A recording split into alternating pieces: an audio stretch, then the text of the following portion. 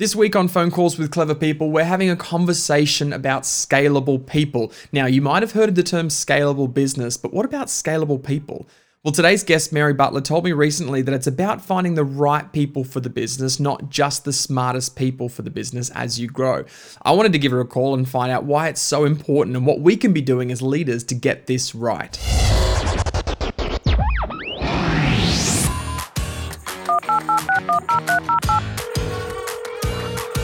Hello? Hi. We'll do it live. Do it live! I'll write it and we'll do it live. 10, 9, 8, 7, 6, 5, 4, 3, 2, 1. Liftoff. Hi everyone and welcome to Phone Calls with Clever People. My name's Shane Hatton. I'm a speaker, author and mentor from Melbourne, Australia, and I'm passionate about all things leadership and communication. I realized recently that I know some really clever people in my network, and I thought it would be a fun idea to be able to take some of their cleverness and share it with the rest of the world. Now, through the wonders of technology, I'm broadcasting my phone calls with clever people just for you. And really the premise is quite simple. I just want to be able to ask great questions of talented people to help us all become more effective leaders. Today on the phone, I'm joined by Mary Butler. Now, Mary is a speaker, coach, and author of a great upcoming book called Scalable People. And I've been really looking forward to this conversation about what Scalable People is all about. But ultimately, Mary's work is all about helping leaders get ready for the future. So, Mary, are you there? Can you hear me? Yeah, hi Shane, good morning. Good morning. I've been looking forward to this conversation. It's going to be a whole lot of fun. I often like to start our conversation before we jump in with what that's all about with a bit of some fast facts. And so can you tell us 3 questions? Where were you born? What was your first job? And then what are you doing with yourself now? So you can tell by my accent. It was a bit of a giveaway. I was born in Ireland, in Cork, so way down the southern tip of Ireland. And my first job, Ireland kind of spent so much of its time just as quite a poor country. I mean, I remember growing up, we certainly, it was a struggle. You either had maybe a family holiday or could kind of buy a television. It was quite a challenging economic environment growing up there, but wonderful nonetheless, of course. And I came out of university, I'd studied science and got my science degree, and there was just no work. So my first job was a summer job working in a factory on an assembly line. And I remember they were assembling computers, like old desktops at the time. And I was screwing in screws. I had this, I can't think what it's called. Anyway, I was screwing in 5,000 screws into this assembly line computer boards every day. So that was my job, and it was just sitting there. It was mind-numbing, and it paid very little. So, it built character. That's what my dad told me. Building character. Yeah, build character, exactly. And a long way from there now, fortunately.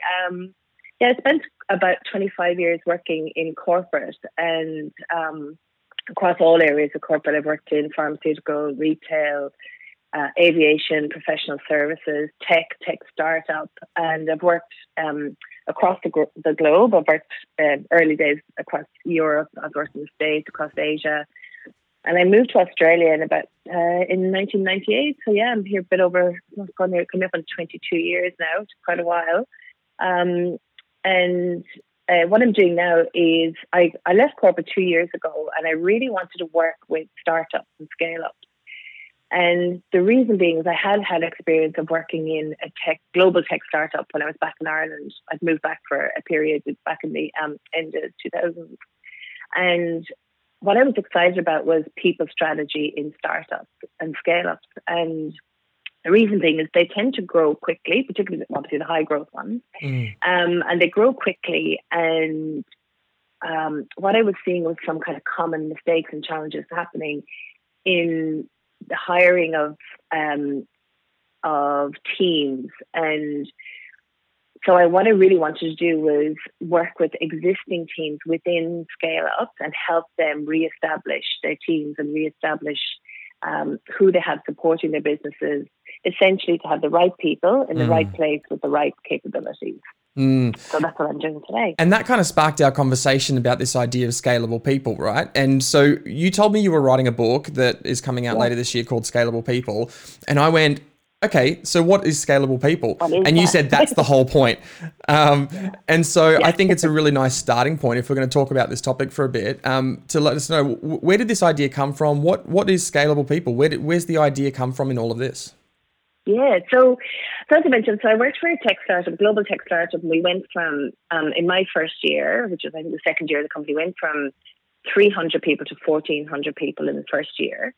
And growing that quickly globally, as you can imagine, we hadn't really established the profile of the person that we needed to come in, and we needed to recruit so quickly that we just didn't take the time to make sure we had the right diversity of people coming in. We didn't have the right technical capability, the right strategic mindset, team players, decision making, all of those elements. So we weren't assessing any of that, and that led me to think about what's happening now. And the startup market in Australia has grown so much in the last 5 years. It's grown really rapidly, and there just felt like there was that opportunity for that. The challenges that I'm seeing with clients is starting up early. They're kind of that, working in the garage, surviving on the smell of an oily rag kind of thing, and creating their startups locally, and then hiring their mates, and then hiring more mates of mates, and who else do we know, and hiring lots of, I suppose in most cases, very technical people with very high level of technical capability. And what happens is you end up with a very homogenous team who are all really great in one area, and quite often have very similar working styles, behaviors, personalities. And what's missing is that ability to introduce a diversity of thinking. And so how do we become less homogenous?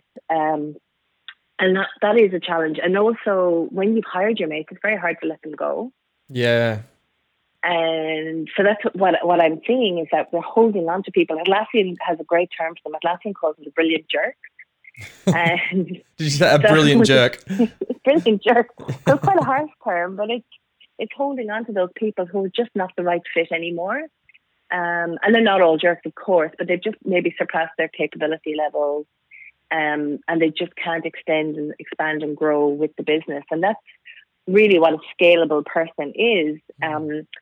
So the definition of scalable is a scalable business is one that can grow and expand as the market requires. And a scalable person in relation to that is somebody who can expand and stretch. They're anti-fragile, they're powerful, they're robust, which would have been really highly identified, I suppose, in the last kind of 10 weeks with what's going on with COVID, is who are those people who can withstand those kind of pressures and increased demands. So that's a fascinating. I'm guessing that's a story that you would hear regularly with businesses that are starting up, because again, like you're talking, they're working out of garages, they're working on a shoestring budget just to try and get the concept working. And so, of course, when you don't have money, you don't have budget, the first thing you do is you go to people who will work for you at a reduced rate. Most of the time, that they're friends, they're family, they're people who are close to you, or they're people who believe in the product but maybe are really smart in their kind of subject matter expertise. And so they say, well, I'll come and help you in this space for a while. But that doesn't necessarily mean that they're the right people to help your business grow. And we're talking startups at the moment, but again, it's not just startups, right? We were having a conversation about every business that experiences this in some degree of not having the right people. Are you seeing that across the board? What does that look like? Yes, that does happen a lot. And so there may be a need, for example, for increased social media exposure. And so,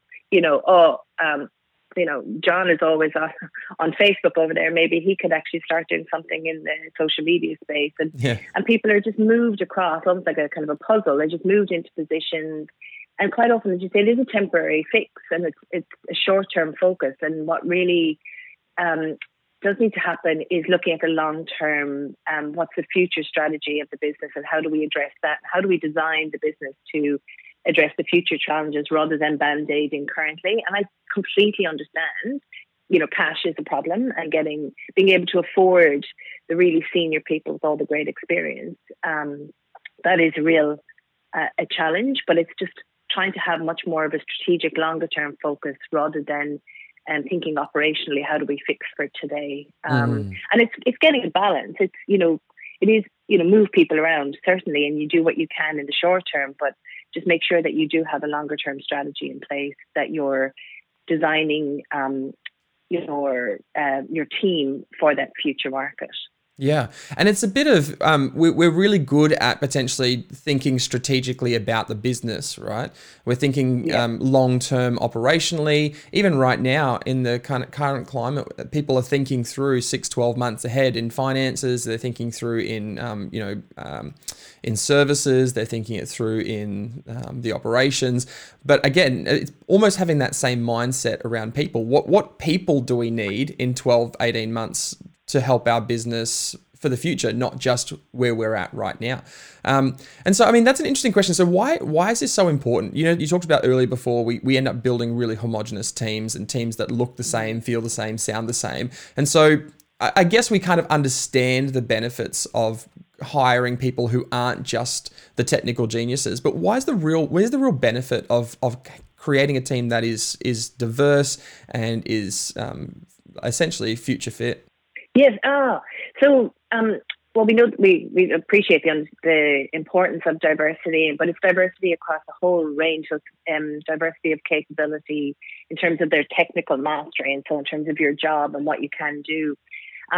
But balance across the whole team is just it's opening up the borders and the boundaries and the blinkers, essentially, from working in a particular direction. And so it's expanding thinking so that you can include other thoughts that you may have missed yourself. And so if we have a group of people who are all thinking similarly, then what are they missing? And I think that's a really good question. And I know, like, my particular style, mine is about an action, move forward quickly, but I do know that I need to take a step back and just go, what am I missing? Because I can very happily make a decision really quickly. And what is important is for people to move really quickly. And that is a typical behavior and a trait of a founder, is somebody who wants to get in and get results and move forward quickly. Is what am I missing and what's going on that I'm not seeing?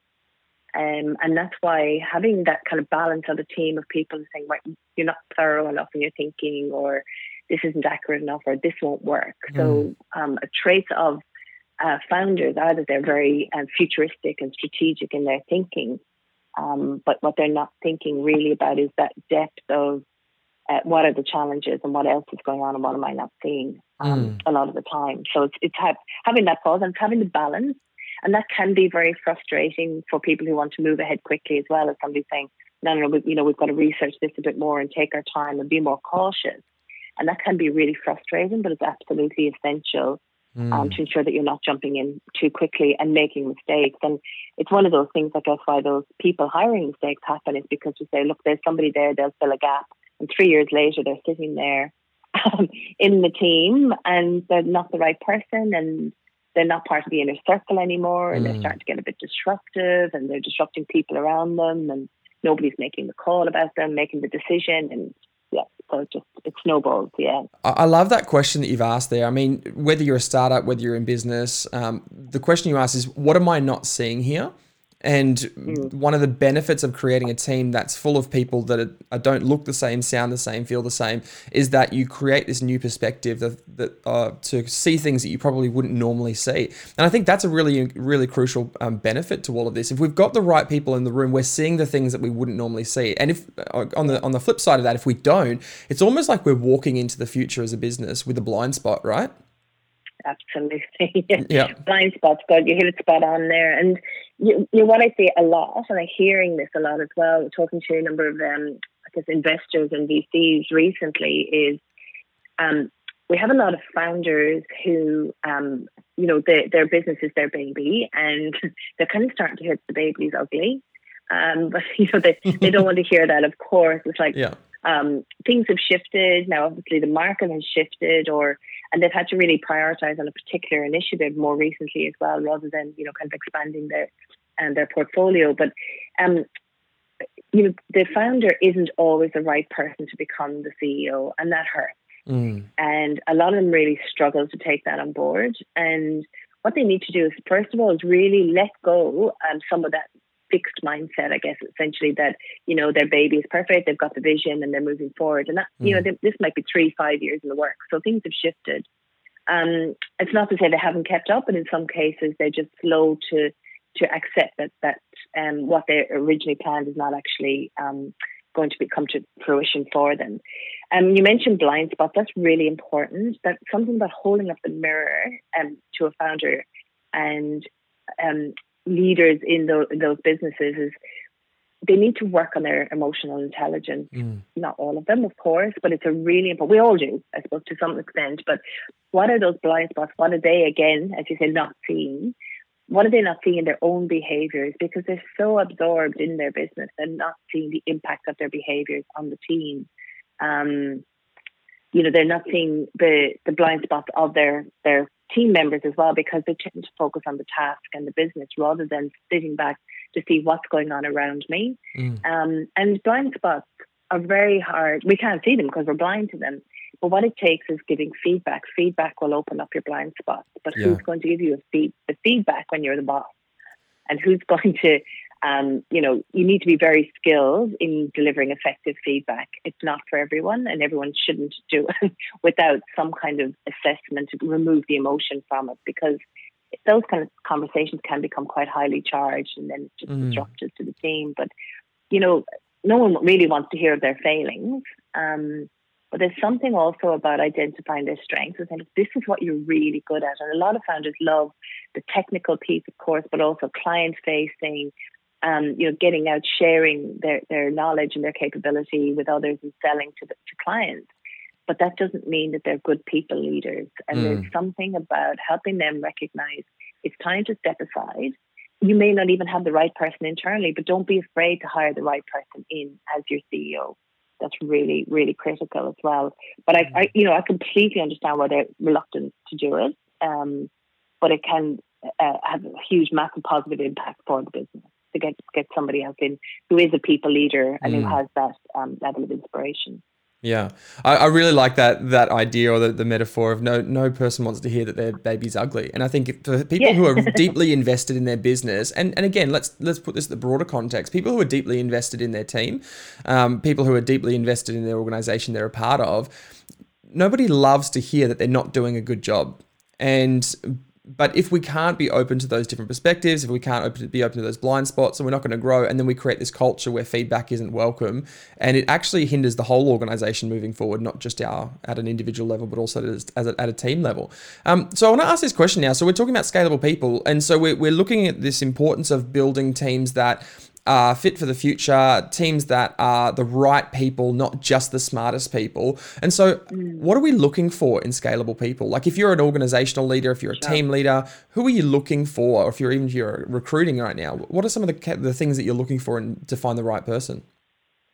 Yeah, that's great. So I'm actually building a diagnostic at the moment, or a tool that can help scale-ups actually make this assessment. And actually it's about raising the questions. What happens is quite often we replace like with like. And so if somebody leaves, we replace them with an almost identical person, rather than actually saying, okay, what did they have that was really useful? And building a profile for that role that takes in a whole number of elements. So obviously there's that technical mastery. There's how are they working today? Are they, do we need somebody who's flexible, or do we need somebody who appreciates stability, routine? Do we need somebody who can be autonomous, or somebody who would work better under a leader? Do they need to be a team player? The really scalable people, and I suppose in many traditional terms in corporate world, they're quite often the high potentials, in that HR term. And I think it's more than that, because scale-ups are very, very different from the corporate world. But it's people who can grow with the business, they can expand, they stretch their learning, they are interested in their own learning, so they're continuously improving. They're very robust as well, and they make unsentimental decisions. I think is really important as well. So they make the right decisions for the business that are not sentimental towards their mates or who've been in the team.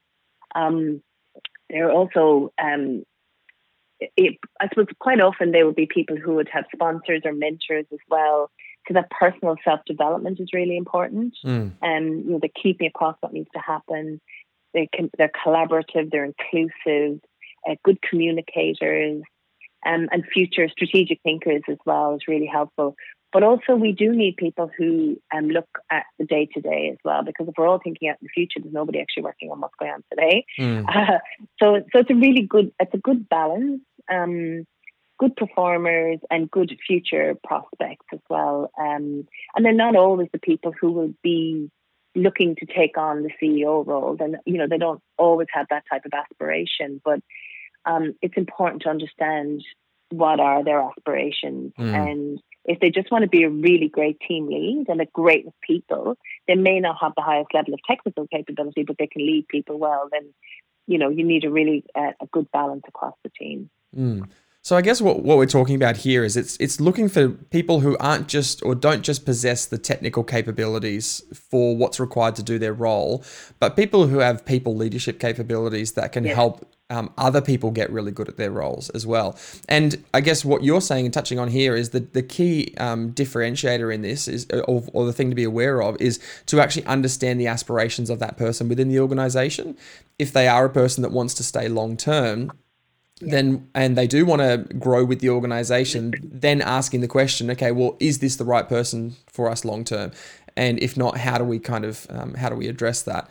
So just kind of shifting a mindset from short term to long term, is that kind of what I'm hearing? Yeah, certainly. And what happens is people get busy and they forget to have conversations with their teams. And we make assumptions about people. I mean, we've all come across people who've, been put into leadership roles and they just want to be technical, or they just want to be client facing. Or they recognize that they actually really just want to work with people. And as I said, they don't have to be the best in terms of technical capability. So it is certainly having a future for the future of the business. So we need people who, as I mentioned, can accomplish what we need today, but with that more future focus as well is really, really important. And looking at, people talk about talent strategy, and I'm talking about people strategy. And the reason I'm talking about people strategy instead is that talent tends to be just focusing your business on those really, as I mentioned, those high potential people, those future leaders of the business. And I think people strategy is much more important to start off with if you don't have a sophisticated strategy in place for your people. But it's a good starting place is look at the holistic end-to-end approach. So what is a people strategy, right from how are we onboarding people and how are we developing them? What are their career aspirations and career opportunities? Who are the future leaders of the business? Who are the people who want to stay in the roles that they're in? And we talk about aspirations, about having those conversations are really important. And so when we get busy, we forget to have a conversation. So we just don't understand people's aspirations and where in the talent life cycle are they? Where do they want to belong? What do they want to do? Do they want to be a leader? Because quite often if they miss out on a role, but nobody's had a conversation with them, then they're upset and then they're resentful of the other person who did get the job, or worse, you put somebody into the role who doesn't actually want to be there. So the understanding aspirations is really critical, but it can only happen if we talk to our people. If we talk to them to understand what is it that you want to do, what would you like to do, and having the ability to have that conversation. And it doesn't have to be complex. People are too often afraid to have those career conversations with people. But you're not going to stuff it up. But the worst thing to do is not have the conversation. Yeah. I like the people strategy. And like most things, what we're talking about here is everything comes down to planning. The absence of planning or thinking strategically about a business, you see the impact on the business. Failing to think strategically about people, you see the impacts on the business as well. So interestingly enough, I like that idea that it's not just about asking who do we have and what do we need to do with those people. It's about asking who do we need and how do we find those people. Right. And so again, it's not just about going, what are the technical capabilities that we need that are going to help our business function? It's what are the actual people that we need that are going to help our business grow and that are going to help lead our other people through this. And so I'm mindful of our time as we're kind of bringing this into land a little bit. Can we jump into some, I know there's lots of things and you'll probably unpack a whole bunch of them in the book, but what are maybe a couple of practical things that we need to be thinking about, or what are some of the practical things that we could be doing to kind of leave people with? Sure. I think, look, the most important thing is, rather than moving people around your business, is to understand, first of all, what's your strategy? Then what does the client want? So what's your strategy? Then you look at your capabilities. So pretend you've got a blank sheet of paper and you have nobody in your team. What are the capabilities that I need, technical and otherwise, and behavioural? And my diagnostic will help with that, which will be available shortly as well to share. What are those capabilities that we need in the business? And then you start looking at who we have. Because what we always do is we start at the other end. We start at who do we have and who can we shove around? And who can we kind of try and expand even though they don't want to do it. So it's really important to start with your strategy, your capabilities, and then who do we have?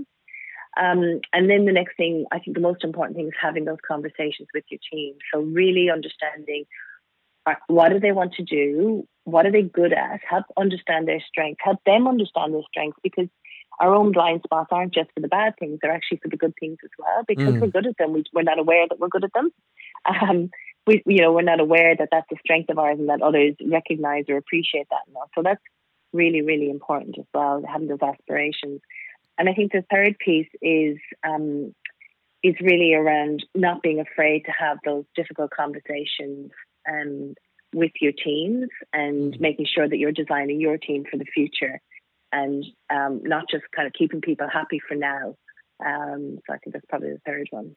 Those are super helpful. Just even the idea of starting with a blank piece of paper and working out what capability do we need for the future, and then who do we need to find, not who do we have and what are their current capabilities and how do we kind of work with what we're already working with. And I think the key here is that last idea of actually being open to make the changes that we need to make, because that requires a whole lot of humility. It requires us to push ego out the door a little bit and go, okay, what's the best decision for the business and what's the best decision for my team? And so some really practical ways that people can, kind of put this into practice. And so, Mary, thank you so much for the conversation.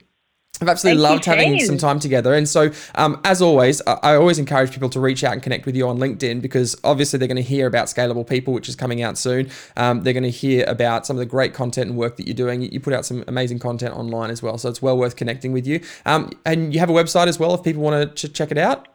Yeah, I do. MaryButler.net. Mary, thanks so much for your time. I really appreciate it. Have a great day. Lovely. Thanks so much, Shane. That's it for another week of Phone Calls with Clever People. Thank you so much for taking the time to invest in you by checking out the podcast.